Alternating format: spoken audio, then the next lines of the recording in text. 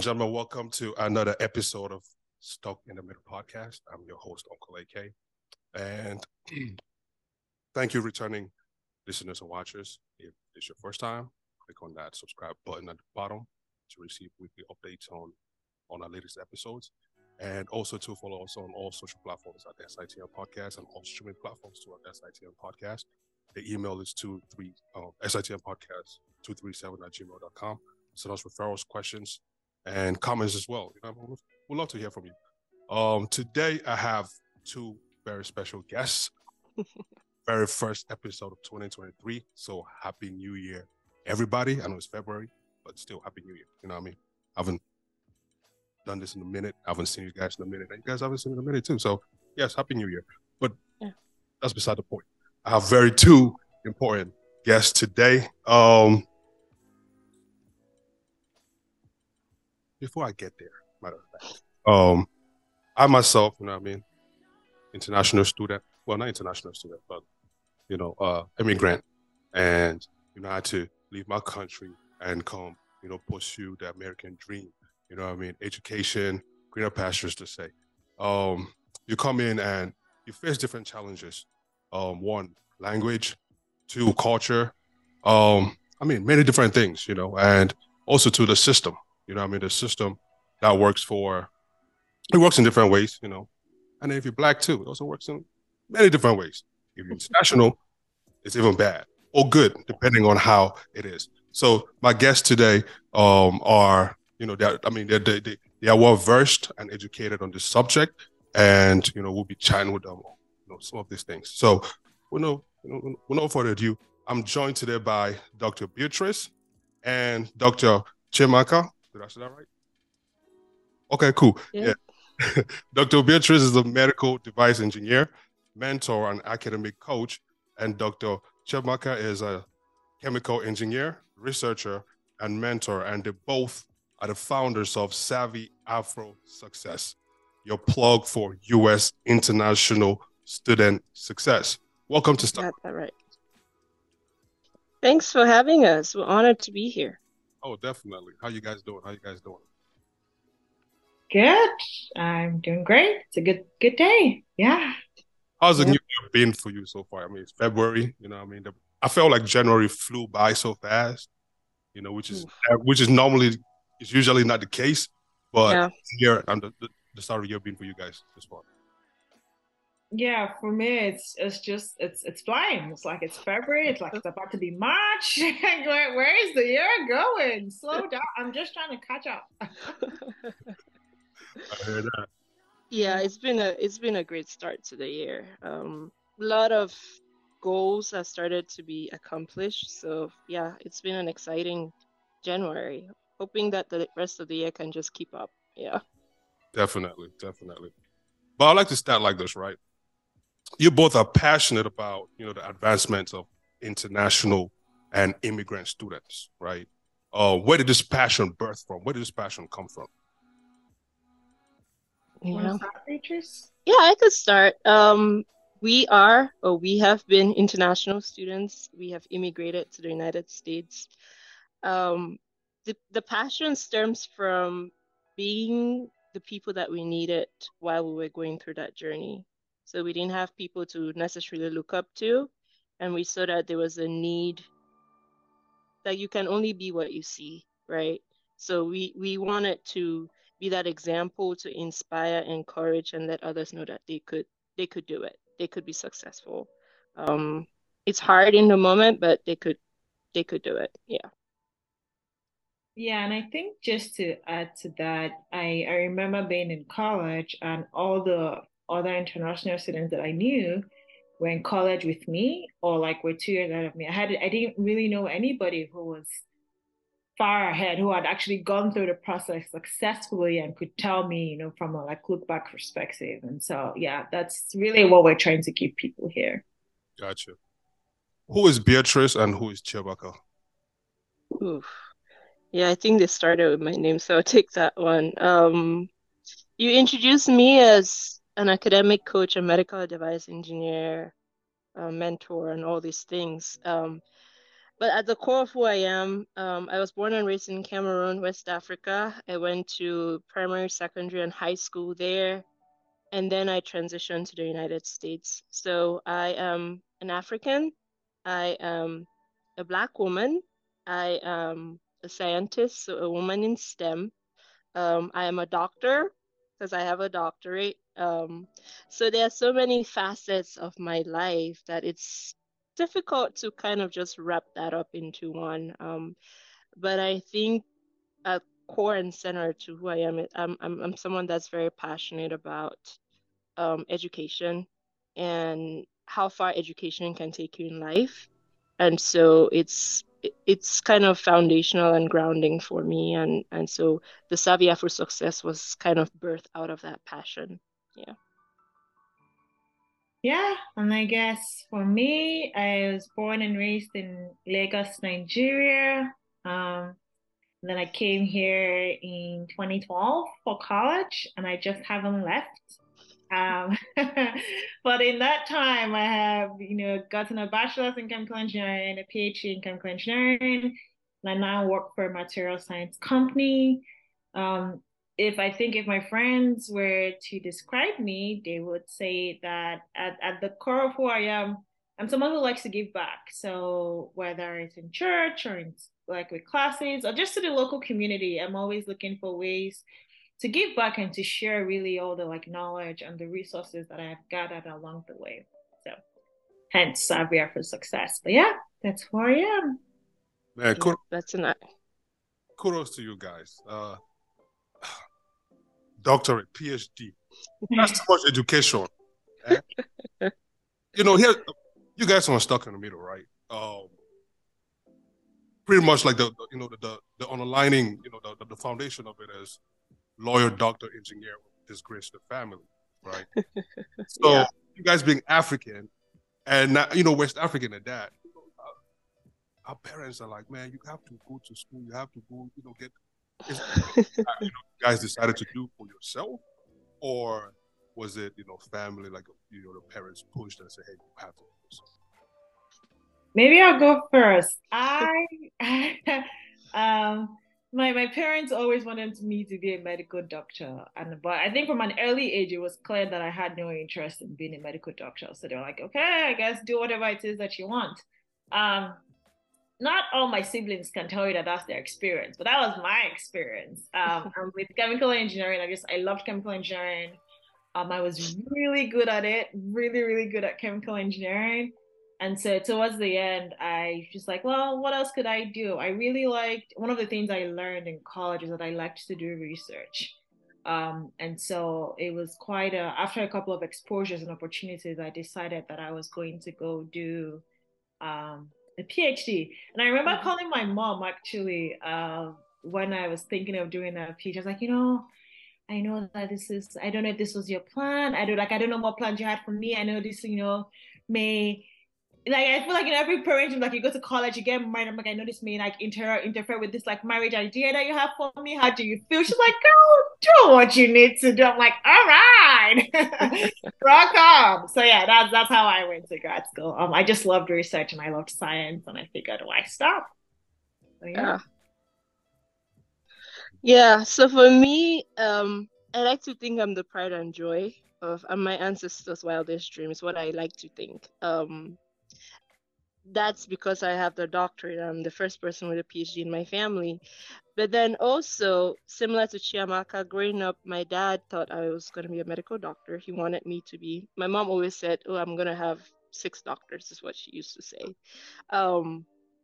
But I love science from a young age. In high school in Cameroon, you get to pick arts or science. I knew that science is what it was going to be for me. I had not decided I would not be a medical doctor.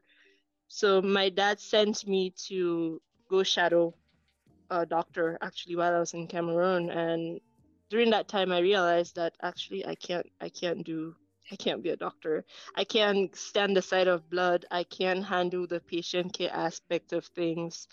When I got to the United States, I said I could actually be a doctor in medicine. in medicine without being a medical doctor. I got to learn about biomedical engineering. And I thought, ooh, that's something that's cool where you're an engineer that makes devices and then they go into the patients. And so you're kind of a doctor in medicine, just not a medical doctor. And so I went through this journey of actually studying chemical engineering for undergrad, then getting into grad school and specializing in biomedical engineering, and then found myself in a path where I support research and development of devices that go into patients' bodies. So I am kind of a doctor in medicine to a certain extent, just not the dream that my dad had for me. Yeah. Hey, a PhD is a PhD. In front of it as a doctor, it don't matter. Now you can fake it again you can start taking YouTube courses, on how to be a real good. Please don't take it. We don't endorse that. No, just kidding.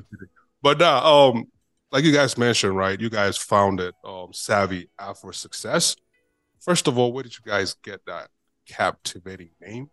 And second, what is Savvy App for Success?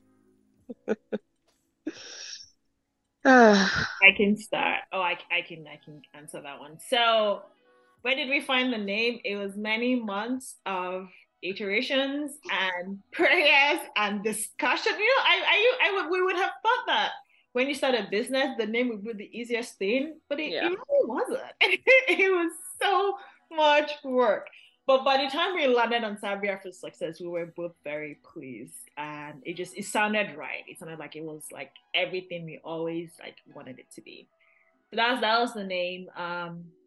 And we knew we wanted our name to have something about education or success and to showcase, Africans in Afro. Hence, it all came together.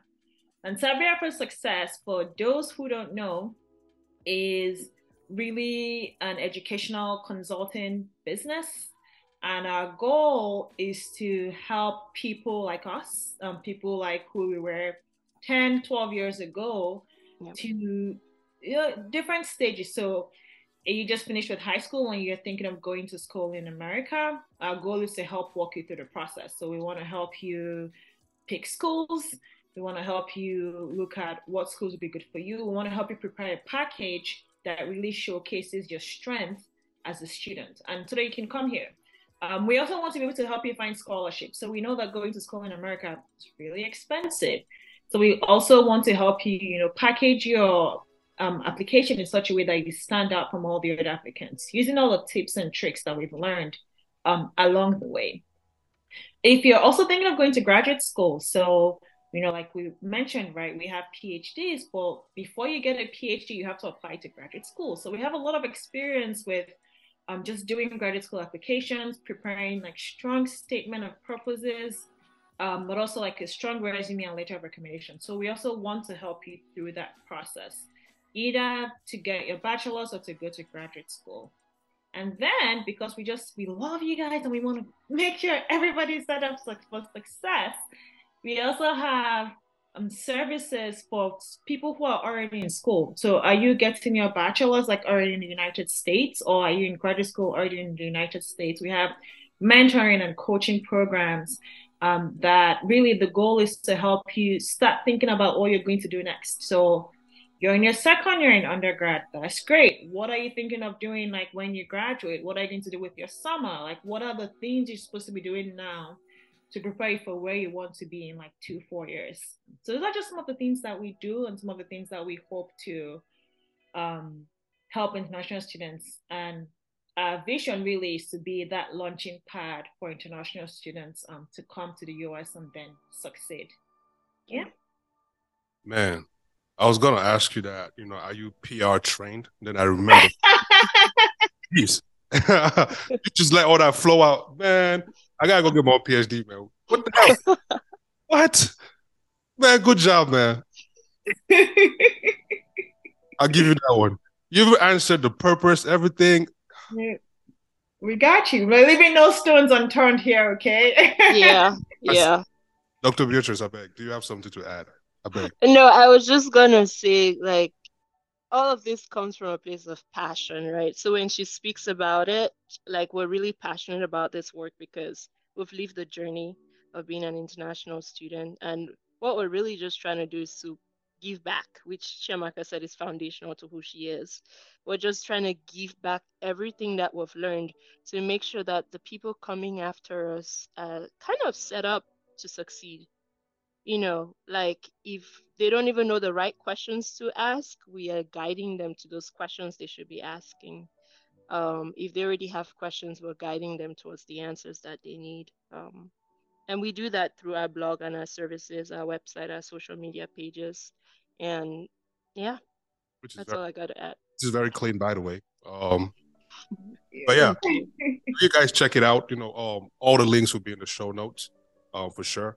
But what are some challenges, right? Some common challenges that you guys have seen or that you faced yourself, as being an international or immigrant student. Yeah, I think I could take this one. The very first pain point or challenge for an international student a lot of times is money. Like school in the United States is expensive to begin with, right? US permanent residents take student loans. A lot of international students, they do not have that opportunity.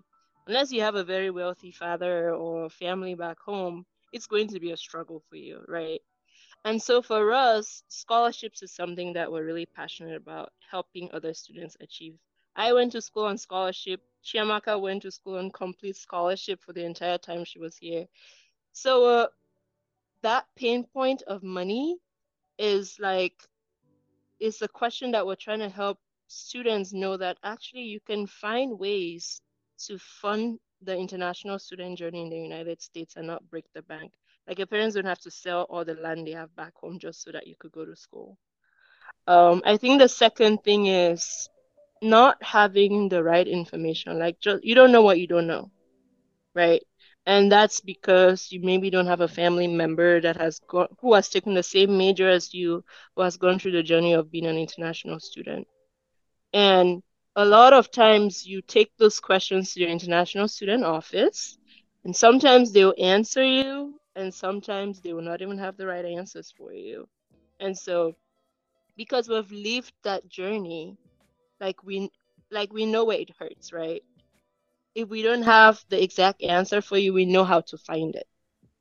And so that's kind of those needs that we're trying to meet here for people. Yeah. Real quick, Dr. Chiamaka, can you share like a personal experience, being when you were an international student, when you would go to school, and how that shaped, your life, and definitely, brought you to this calling of SAS. Yeah, so one of the things that really hurt me when I was in college was because of where our college was located. Um, I didn't have a lot of access, a lot of companies who would come to interview for internships, like the job fairs where companies come and recruit students. A lot of them weren't looking for international students. And so, like, the pool of um, research internships that I could apply to were very limited. What that meant was I had to get very creative with what I did with my summer. So where a lot of students would a lot of domestic students would like find internships and go on internships, and these internships are really helpful for you when you're trying to get a full-time job after school. I had to figure out what I would do with my summer that would still count because the internships weren't coming. I wasn't just getting, as soon as literally interviews will stop when they hear that see your name. International student. And you're like, you haven't even talk. It could be the smartest person in your class. It didn't match up, but because you're international, just it's hard to take a chance.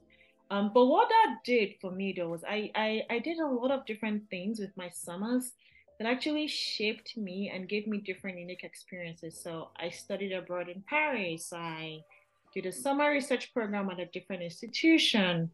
MIT, by the way. That's where she went. I'm sorry. I just had to put that in there. You're not trying to name drop, but she did a summer research internship at MIT, the number one university in the world. Yeah. But all of those things allowed me to become a more well-rounded student. But it also allowed me to introduce of these opportunities to people who didn't even know. There were people who didn't even know you could apply to these opportunities, right? Like it's just weird to be like, oh, you can actually study abroad on a scholarship. You don't have to break the bank. Just I was because I did these things, I was now able to go back to other international students that I knew. I'm like, hey, like if you don't get an internship, here are the like 500 other things you could be doing with your summer. You shouldn't be sitting at home with your summer. So I think that was a challenge for me that because I had to overcome that challenge, it made me more useful. It just gave me more knowledge that I could share with other people. But yeah. Wow. MIT. Ha. Get sense. So, hey, Dr. Beatrice, do you have anything to add? I cannot top that one. I'm sorry. I'm sorry. Let's just leave it at that. You got a point there. All right, so for you, right? What was your biggest challenge? What was the biggest challenge? Your biggest challenge that you faced, when you campus, as an international student? Yeah. So for me, I would say, so when I came to the US initially, I had a bit of a comfort zone in that I had my sisters here. And I also started at a community college. Community colleges are generally smaller. And your international student office, they really care about you. Your class sizes are smaller. I had my sisters there, so there was a bit of a comfort zone. But now, 2 years later, I had to transfer to a four-year university, and I actually went out of state. That's where my biggest challenge came. I was going to a new place where I did not know anyone. That's where the real culture shock actually happened, right? And so I think the very first thing that I did was I tried to reach out to people on Facebook. I actually was just trying to find other like African international students on Facebook to see who I could ask questions about the weather, because from my 2 year experience, I knew that the weather in the US was crazy. What kind of classes to take, um, just the basic questions that you would need. And from that process, that's actually how I got to meet Chiamaka, and I got to know her and found out that we're actually in the same class. But just that adjustment period of finding out, oh, what classes do I sign up for? Where is the learning center or like the tutoring center? If I'm struggling in a class, where can I go to? Um, like how do the dorms work? Because I had never lived, on campus before. Like how do the dining halls work? Like those basic questions, I feel like reaching out to someone else, in this case Chiamaka, was very helpful for me, because then I could figure out, okay, this is how things work here. Let's figure it out from there. Yeah, that was my experience. Man, I mean, I remember the first time I set foot in high school, and everybody was speaking fast. How much study when everybody's speaking so fast, and I was saying, teacher speaking fast, man. But like all that to say, how does language, play when you talk to international students, or when you came yourself, like how was language a barrier, or how did you use that, to feel, your passions and also feel your journey through education? Yeah, I can go first. I think one of the biggest challenges for me was just having to repeat yourself over and over again because nobody can understand what you're saying. Like you're doing your very best, but nobody understands what you're saying. And you have to be like, okay, I'm going to slow down, I'm going to try again and like speak again. And so that was, I think for me, it's just like learning to not give up until I'm understood. Because what that does to you, right? If you come in and you feel like you have to repeat yourself over and over again, you can like cower and go into your shell and just stop speaking. That's not a very helpful thing if you're going to succeed in college in America. You need to talk. And so like learning to be like, okay, they didn't understand me, but I'm gonna say it again and I'm gonna try again and we're gonna figure out an equilibrium here. And I think the other thing that I learned was just not to be so. My name is Chiamaka. I've always gone by Chiamaka. everybody tries to shorten my name. Everybody's like, oh, can I call you this? I'm like, but that's not my name. So no. So just learning to confidently tell people like, that's not my name. That's not how you say my name. Let's say my name together so that you learn how to say my name and you don't have to give me a nickname. That's something that from the one I set foot in America, I like made sure that that was like, for me, that was like my culture, my identity. That's the one thing I held on to. I'm like, I'm not giving up my name. We will say my name slowly until we all get it right. And I'm so proud I did because here we are many years later, they're still the same. So yeah, I think that's it for me.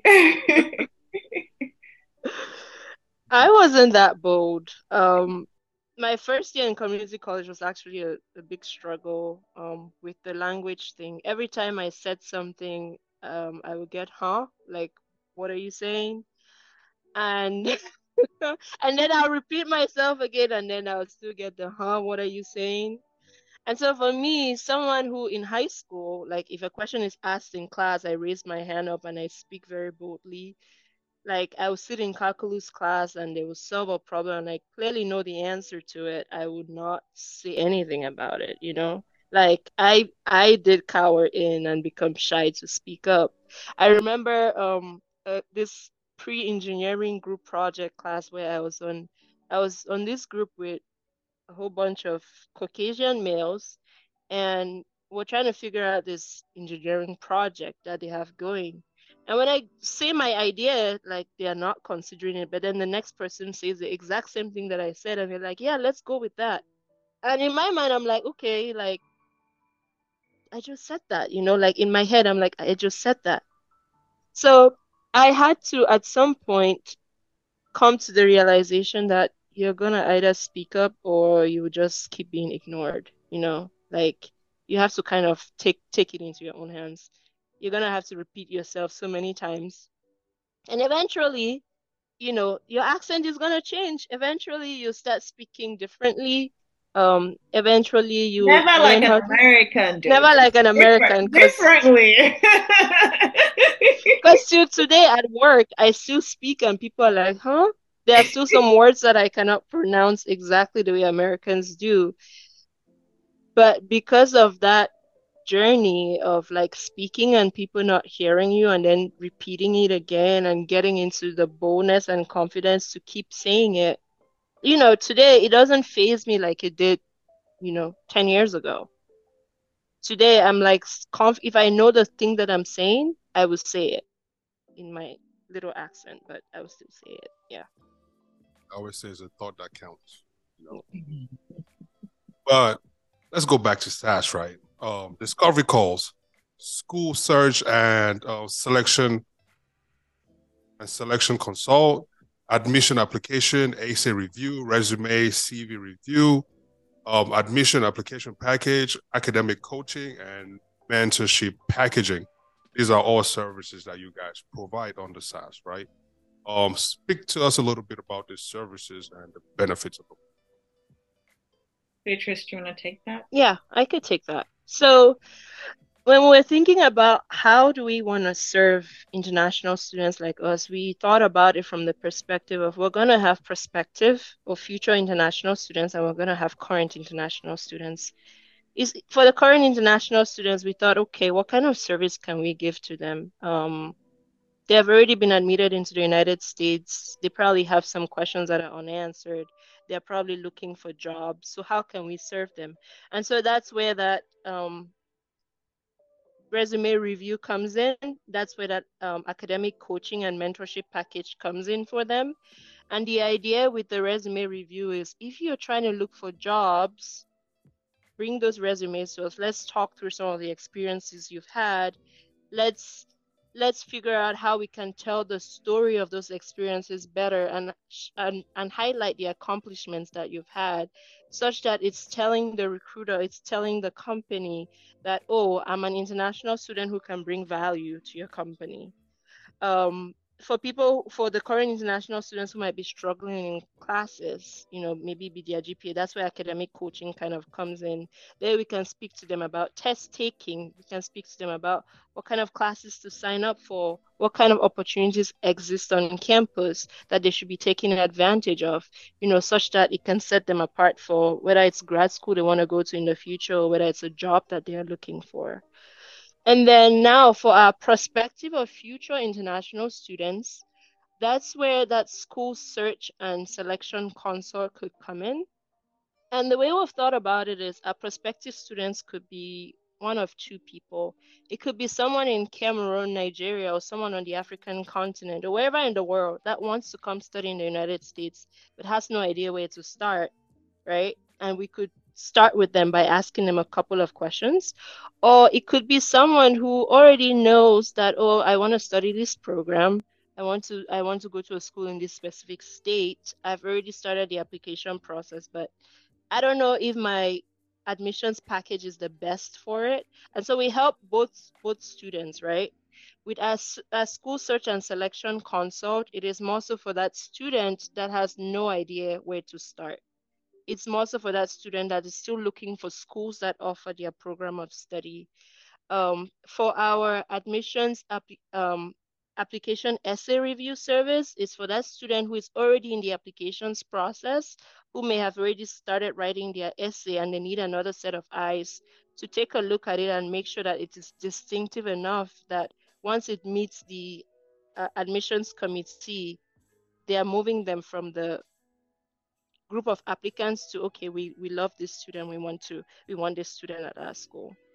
And then our admissions application package service is kind of a combination of everything, from the school search to the essay review to the, okay, I want to reach out to different professors to work with them, to, I don't know which school I want to apply to, let's go through these different schools. So that package service kind of comes in with a lot of other mini services, right? And then for all of these services, we always encourage our clients to meet with us one time before actually putting in that investment in us. Meet with us one time for 15 minutes during our free discovery call. Get to know us. Let's get to know you. Let's figure out how we can support you. Let's figure out exactly where you are in that journey and what service is the most appropriate for you. And let's just talk about what your journey is and what you're hoping to accomplish and how this SaaS could come in such that you can get to exactly where you're trying to go to. Yeah. Chimaka, is there anything you want to add there? Thank you. Summarized it beautifully. Thanks. After you guys know your stuff. I don't see a reason why I'm not come, and knock on your door for your services. That's just me. I hope international students or parents, with kids, who are. I hope you guys can reach out to SaaS for, services or whichever. Set up that consultation. You never know. How do international students contribute to the diversity and inclusiveness of college campuses? I love that question. So I can start. So I mean, I went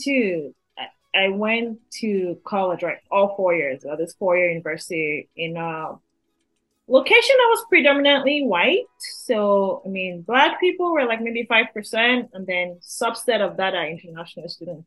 And I can tell you that just from my interactions with people on campus, whether it was the girl I met across the hall who ended up being one of my best friends who is from Colorado, or the people I met in like my honors classes, just like small intimate spaces where I got to meet people. And where, we would talk about, where are you from? And I had this elaborate story about where I'm from, my culture. I talk about like food, but also like names. I go like, what is your name? I love telling people what my name means. It's amazing. It means God is beautiful. But just being like, oh, my name isn't just like a random thing that was just like my name has a meaning, right? Just all those different conversations. I think like it really enriches, like when people talk about diversity, you can't be more diverse than somebody who is not even from the country. So it really like enriches the experience of everybody on campus, but also you, right? So I met tons of people from places that I didn't even know about. Like, I like when I went to grad school in Atlanta, I met people from Croatia, I met people from Ecuador, like all this. So the beauty is that you're not just the only kind of international student that's on campus. There are many other kinds of international students on campus too. So you can learn about their cultures. But you can also learn about the like Americans culture. I mean, the thing you learn very quickly, when I learned very quickly about America was that it's like very diverse. So, right, every state is different. Every state has something that is unique. Every region is different. So, even within the US, you learn so much about like their culture and what like different people sort of stand for. So, yeah, I would say in some, like, really, because as international students, right, we're used as immigrants, we're used to going someplace new and someplace different. We can really like then absorb all the different things that are thrown at us and then like give it back to the world. So yeah, that's what I think. Beatrice? Definitely. I think you summarized that really beautifully. My first set of friends when I started at community college, I had a friend from Ethiopia and I had a friend from Niger. And then I think my other friend was from the Middle East. I forget if it was Saudi Arabia. Um, Prior to coming to the United States, I had not thought of those other countries. I did not know what people from that place looked like or what they sounded like or what their experiences were. And so I feel like international students bring with them their culture and then they come in and they share that culture with almost every single person that they touch. And so, like for me right now as a Cameroonian living in Minnesota, the people I interact with at work know where Cameroon is on the map. Like prior to that, they probably would not know where that is. And so when I get into any meeting with someone in one of my slides of my introduction to who I am, I have a wall map on there and of the African continent and just where Cameroon is. Like we Notes. no, we add in to just the knowledge base of every single person that we touch. And I think it's beautiful. Yeah. And that's a good idea. Yeah, I definitely gonna start using that. Pop up at the African continent and say it is Cameroon, this is where I'm from. Yep. Definitely. Visuals are good. Um, Institutions and educators, right? They also play a huge factor, into the molding of international students or the day to day, the day to day of international students. How can they help better or support international students through their academic journey? Hmm. I can start. And when I think back to my experiences on like two different campuses now, 2.5 if you count, the summer I spent at MIT. I think that It counts. I would say that one of the main things really is in the international students offices, you really need people who are actual international students who are working there. So it's one thing for somebody to have a passion for, just diverse experiences and bringing diverse cultures to the institution. That's different. But like, if I come to you as an international student and I'm asking you, oh, what are the nuts and bolts of OPT? And I don't just want the like clerical, here's what the USCIS website says. I can read that, but I can have more questions than that. I would like to have somebody, I would like the international student office to tell me, hey, go talk to XYZ. They have like here are international counselors who have gone through this experience who can actually talk to you about it.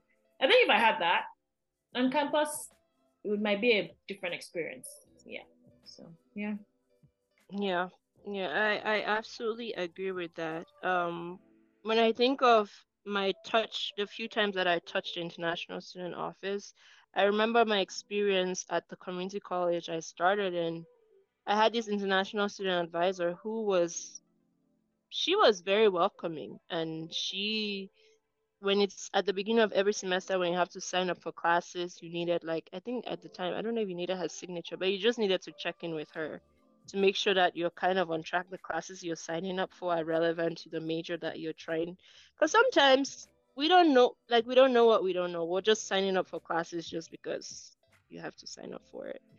And then now when I transferred to a four-year university where it was much bigger, I feel like at those bigger campuses, the international student office is not that personal, right? A lot of times, if you ask questions, they refer you to this document that you could easily have found on your own. And it's like, yeah, I have these questions, but you're not like you answer them, but the answers still leave me with more questions, right? And so to Chiamaka's point, if they had people that actually had the lived experience of international students, that would be helpful. Um, I think if they, even if they didn't have that, if they brought in more international students that have that lived experiences to talk to their current international students, or they created programs that allow international students to see what their future could be after school is completed, I feel like that would be so much helpful.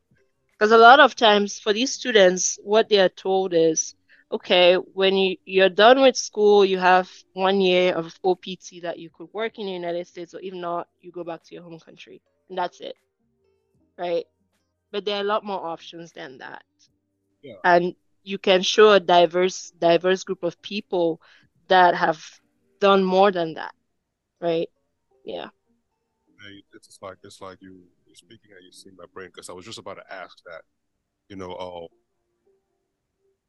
stress, right, could impact an international student's day to day or their studies, right, and some of the things that could lead to that stress is you know having papers to actually stay in, like say for example school they'll have to go back, so that they have to stay in school, or when they're done, right, they also have to find a job or do all these different things. Like, is that something that you guys to also talk to international students about or help them navigate? Absolutely. Yeah. So our help in that case is not necessarily giving the student an opportunity to go apply for this, but it's really just presenting to them the different options that could be out there for them that they may not have thought about, right? Some international students don't even know what OPT is. And I guess for the people that are listening, OPT is optional practical training. It is a 1 year opportunity to work and practice in the area that you had studied in. And if you're in STEM, you get an additional 2 years on top of that. So you can get 3 years of work authorization in the United States as an international student if you had studied in a STEM field. And some students do not know that, right? So, yeah, you're in school, you're studying, but I feel like the first touch point with the international student is not with the international student office should not be in the semester that you're graduating. It should have been way before that. Because if that's when you're going to the international student office, it's kind of a little too late. I mean, of course, you can find ways to find an opportunity, but the sooner you like know about all the options that are available for you, the better. Yeah, Chiamaka, I don't know if you wanted to say that's anything. part of what we at SAS are trying to do right here. So our hope really is that we can establish a relationship with your potential client, where you can come to us your second year in undergrad or in grad school, like, hey, like this is where I am now, this is where I'm going. What are the things I should be doing to get me to where I want to be 4 or 5 years from now? Right. So yeah, the international student office may not fill all of that void, but our hope is that as like a business, a consulting um business, we can help fill that void for you. So Yeah. Um, Technology, right, plays a big factor in all of this, right? How has technology helped you, or how does it, and how have you leveraged that, right, with not just SAS but yourself as well, and international students at that? How can they leverage technology for themselves? mm. Mhm. Yeah, that's an interesting question. When I think of technology as someone who is an engineer, I feel like technology right now, it has changed over the years, right? when I just came to the United States, all we had was, okay, we used the internet for some of our assignments in school. We used our phones to communicate with our family back home, and that was kind of the most limited extent of it. But now, 10 plus years later, like not having a phone or computer right now is kind of unheard of. You can't do anything without it. We host our meetings online, right? Classes right now in some schools are completely virtual, I right? mean, our business is virtual, Our so business is completely virtual. That's right. We completely exist in the virtual space. It has allowed us to connect with clients in Kenya, connect with clients in South Africa, connect with clients across the world and assist them, right? So I think it has played such a huge role. And of course, it allows us to connect with our families almost every single day. Yeah. I have something to add, if you don't mind. So I remember in college, right? We would have I don't remember the name of the website. I was trying to remember it, but there are just websites that have the answers to the textbook, like homework assignments, right? Yeah. Like it's all well and good. You can use them. Please, well, actually, let me not say more than that. You can use them. They're available on the internet. So obviously you can use them. But I would encourage people to go further. And this is a thing, this is where you start to distinguish yourself as a student. Are you the kind of person who would just use that to do your homework and submit it? Or are you the kind of person who, like, yeah, you've used it, you know the answer. Like, now let me go back and understand how they arrived at this answer. Because that's what differentiates like an A student from a B student. Like, it's one thing to do it and pass. That's cool. But like, why? Those are the if you can figure out why they got to the answer that they got to. If an exam question comes that's different from the homework, now you have more skills to be able to actually like tackle um that exam question. So I just wanted to add that, like, we all know that the answers to textbooks are out there. Use them judiciously, but use them to learn. Use them to your advantage. Yeah, man, that's true and all. I really agree with it. That's a very good perspective. But for those physics questions that they say a man is standing behind the wall and he can see something at a 45-degree angle behind him and all whatnot. Like, how does that help me in real life? You know what I mean? Like, I would just look for the answer and keep it moving because I don't. Those are the questions. How do those even help us in real life? We're still figuring it out till today. Yeah. That's a very good perspective. I really like that. Could you please share a very memorable moment, being an international student that stuck with you to today, right? Be it campus, be it, language, I don't know, something. Share something that stuck with you I have a story. So this is maybe like week 2 on campus in the dorms.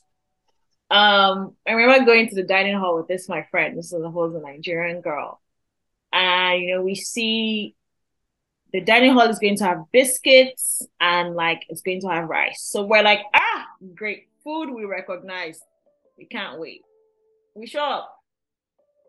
We go to the hall, we go to the line, and we're like, oh, okay, so like, where's the rice? And they give us like a little serving. And I don't know how it is in Cameroon, but in Nigeria, like, rice is the dish. If you tell me I'm eating rice, I expect a big bowl of rice and a piece of meat. But no, the rice was like one small spoon. And I'm like, is this it? They're like, yeah, that's it. I was like, you guys are joking. Stop. Anyway, so that was like one. I'm like, okay, cool. They're biscuits. It's okay. Like, we'll have some snacks at the end. And so, like, after we were like, oh, like, let's go get these biscuits. Like, because I'm thinking cookies in Nigeria is what we call like biscuits, like something sweet, something light. And like, we don't see any biscuits. And it turns out biscuit is bread. It's bread. Get my full serving of rice. And second of all, I don't this. Like, I always think about just like the disappointment I felt when I realized that rice was a side and biscuit was not biscuit. It was bread.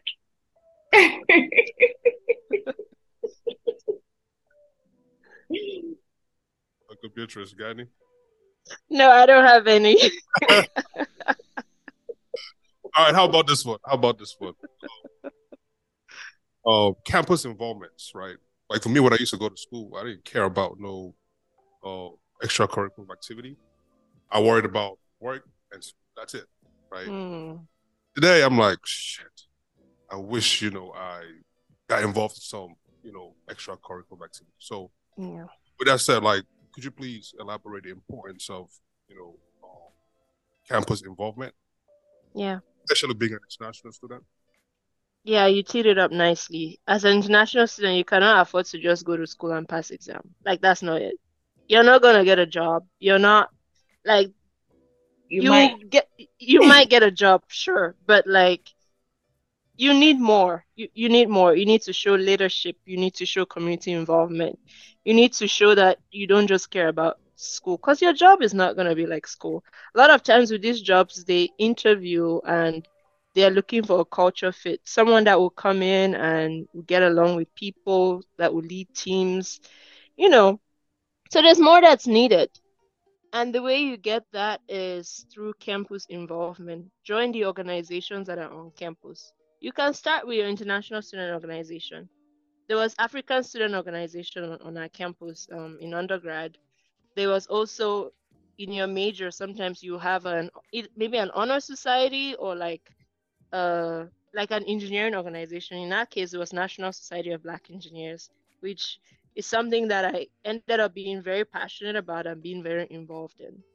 And you don't just want to like show up to meetings and just show up to activities. No, like put your hand up and lead a committee. Put your hand up and lead be a secretary, be the treasurer, be the vice president, be the president. Like take charge or ownership of something in that organization. It's not just going to be good for your resume, but just for your personal growth as well. Because then you get to work with other people, then you get to see how capable you are of actually leading things and like bringing a vision to life, right? Because as you plan events for these organizations, like your soft skills are being built up.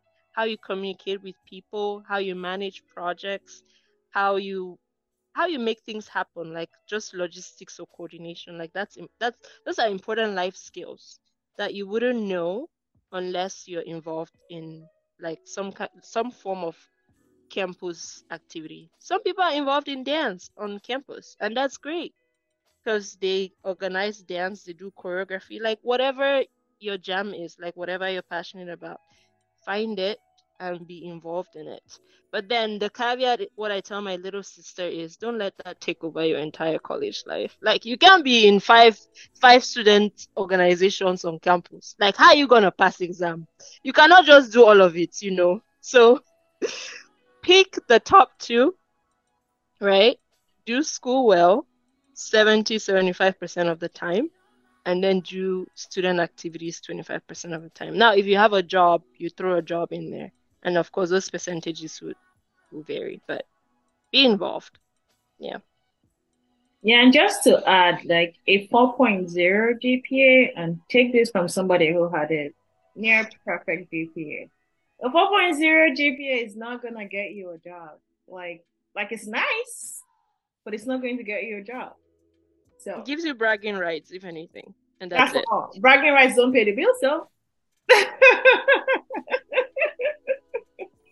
Oh, could you guys share any advice you have for international students or immigrant students um, who may be feeling overwhelmed or homesick or um, thinking about taking that first step into going abroad for studies? What advice do you have? Mm. So how I about I think, tackle homesickness and then Beatrice, you do first step? mhm. Okay. So for those who are feeling homesick, like it's perfectly normal. Like I felt homesick. I still miss my mom. Like you continue to my parents live in Nigeria. You continue to feel homesick throughout your life unless you have all of your family in the US. So I think I would say the advice is find people in find people in your circle. So find people on campus that you connect with who are who had the same experiences, right? So as a freshman I had like I had many friends and I had a group of friends that were Nigerian. And so we would go to someone's house and like something as small as cooking jollof rice was a really wonderful experience, right? It was like those do little things that remind you of home. So you need to find people to do it with. And if you don't have, people from the same place, then find anybody and cook the food for them. They're going to enjoy it regardless. Like you don't. I know when we think of community, we think of people who look exactly like us, but there's something like where we're from is just one part of who we are. There's so many other facets about us and the things we care about, and you can always find somebody who cares about something else that you care about. Connect with them on that, like build that bond and build that friendship and explore. So that's how like I would advise dealing with homesickness.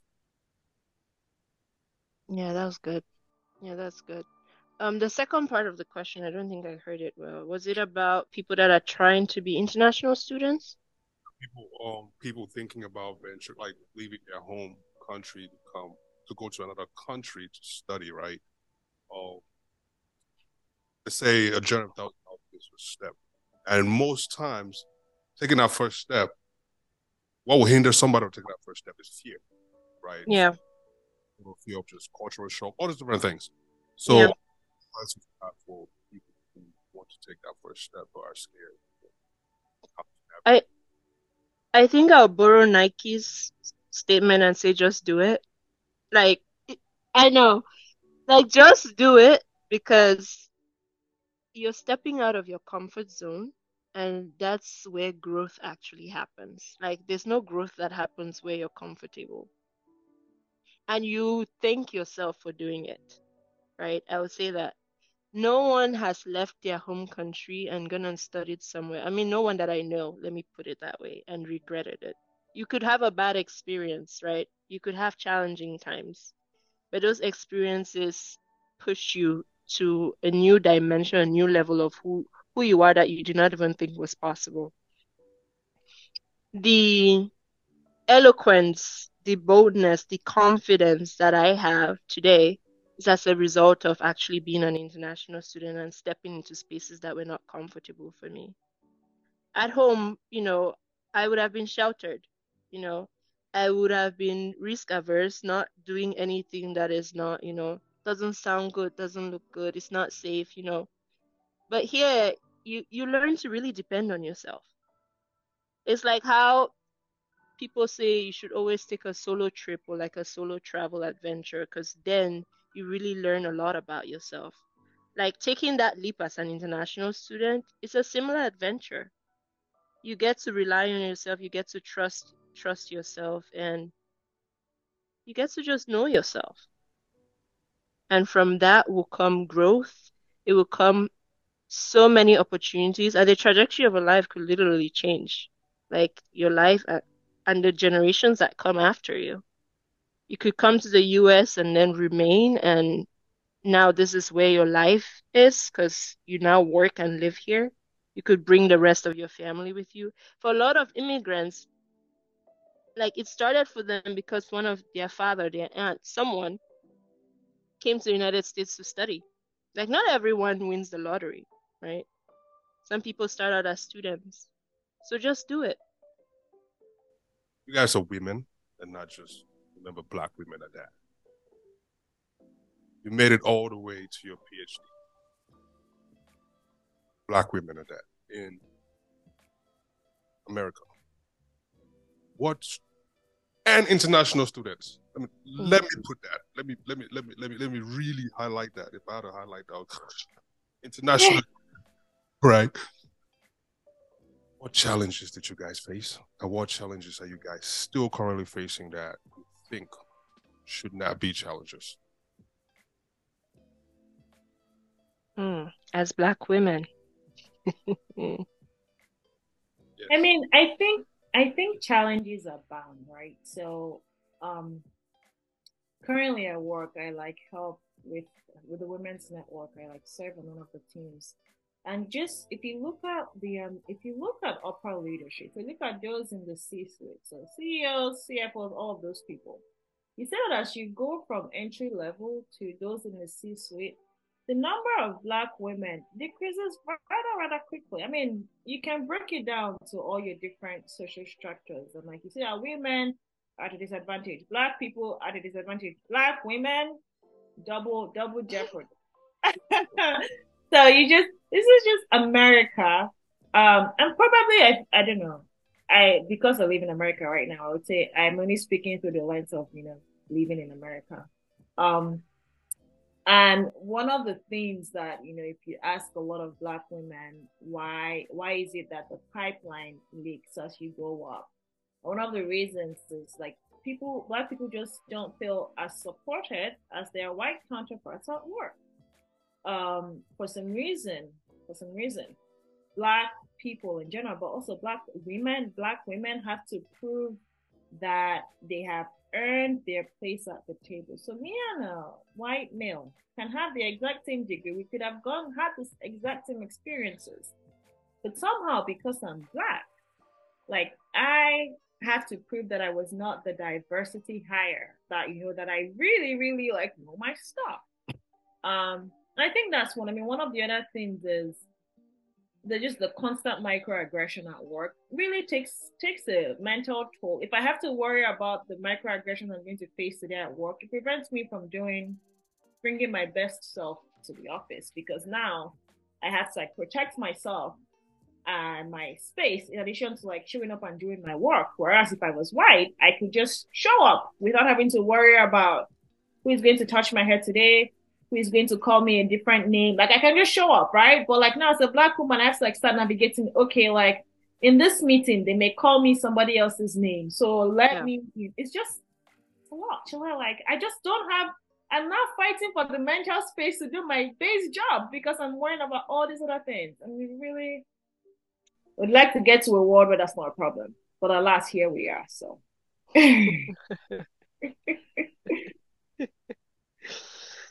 Yeah, I think you highlighted a lot of the systemic issues, if I could say that. For me personally, I've had to deal with like imposter syndrome, especially once I got to graduate school. I think in undergraduate where there are still a lot of people that look like you, it's not too much to deal with. But once you start advancing, imposter syndrome, as we call it, and as we've written about it, it's something that's very common to people like us. So Black women, Black high achieving women, Black professional women, it's just this fear of like you're not good enough, if you would. And a lot of times that fear comes because you're really the only one that looks like you in the rooms that you are. And everyone that when you turn around looking around the table, it's like they seem to know their stuff. I mean, you know your stuff, you know your stuff, but there's a little voice in your head that's like, but do you really? know? And so you deal with some of those challenges. You deal with that struggle of I don't know if I'm good enough. I don't know if I even deserve to be here. And so I've had to deal with that while I was going through my PhD, and through prayer, through therapy, through talking to family and friends about it. You have to still affirm yourself almost every single day that you're smart enough, you're capable enough, you can do it. And then you strap up and then you go to work and then you try to get it done. Yeah, but I just wanted to highlight that imposter syndrome is a big challenge that in an ideal world, I really wish minority women or Black women, African women, international students would not have to deal with. Yeah. Why should anyone contact you for your services? Go ahead, Beatrice. We're at home.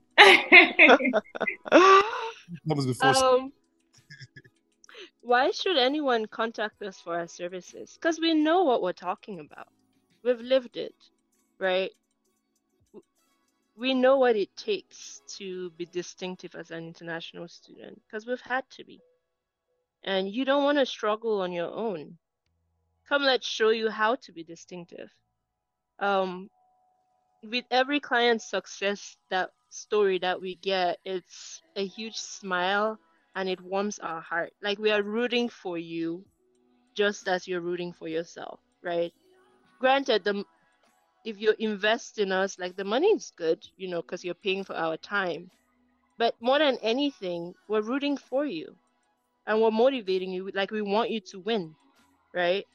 And so I would say to the client, to the person that's listening to this, who wants to come study in the United States or who is already studying in the United States, and you're really just trying to be successful, both as an academic, trying to get all the way to PhD level, or even if you don't want to do that, or you're trying to get a job in corporate America and navigate that, there are people out there who have done it and have been able to excel at it. And there is value to listening to people who have gone before you and learning from them. And we don't just teach to our mentees, we're also mentored by other people, right? And so as we advance and as we learn, we go through that journey so that we could share that with you. Yeah. Chimaka, anything else? I'm just going to add that, and it's not just our experiences that you benefit from. We have just a huge network between both of us. I mean, within like the SATs, where we have, if you think that you're going through something that's unique as an international student, we promise you, we know somebody we really know somebody who has gone through that exact experience, so we can really help you. So yeah, just to add to that. And I appreciate you guys, kicking with me today. You could have been anywhere else in the world, enjoying your life, enjoying your time. You decided to come share this with us. How can people connect with you guys? How can people contact you, so they can, get, the benefits that you guys, the services that you guys have, the benefits as well. So we're on all social media as the SAS blog. So on Instagram, we recently just launched our Facebook. Our website is www.thesasblog.com. So yeah, go on there, book that discovery call, chat with us, see how we can help you. Send us a DM, comment, tell us how. Just find us, tell us how we can help you, and we would love to connect with you. And help you get to the next place. But the SAS blog is what we do business as. So, yeah. Thank you. They are Dr. Beatrice, medical device engineer, mentor, and academic coach, and Dr. Chimaka. She is a chemical engineer, researcher, and mentor, and they're both the founder of Savvy Afro Success, your plug for U.S. international student success. Thank you, guys. That's right. Time. Appreciate you for your endeavors. You guys keep helping international students, and keep helping students in general. Help them grow, help them be, the best they can be. Education. Thank you for having us. Definitely. We really enjoyed being here. Yeah, as the business grow, come back and share, more experiences. If you have something to share, you already know how to connect with us. Shoot us that email, so get this thing going, and we have another conversation, and put it out for the people to learn. So we're all here to learn. We're all here to share experiences, and that's what stuff is about. So with that said, man, you guys should not forget to review and follow the show on all social platforms at SITM Podcast. And also subscribe to all streaming platforms at SITM Podcast. Matter of fact, everywhere SITM Podcast. Subscribe to the channel. Click on that button down there. Don't hate, man. Don't cost you nothing. With that said, Uncle AK, Beatrice, and Dr. Beatrice and Dr. Chimaka, thank you so much for your time.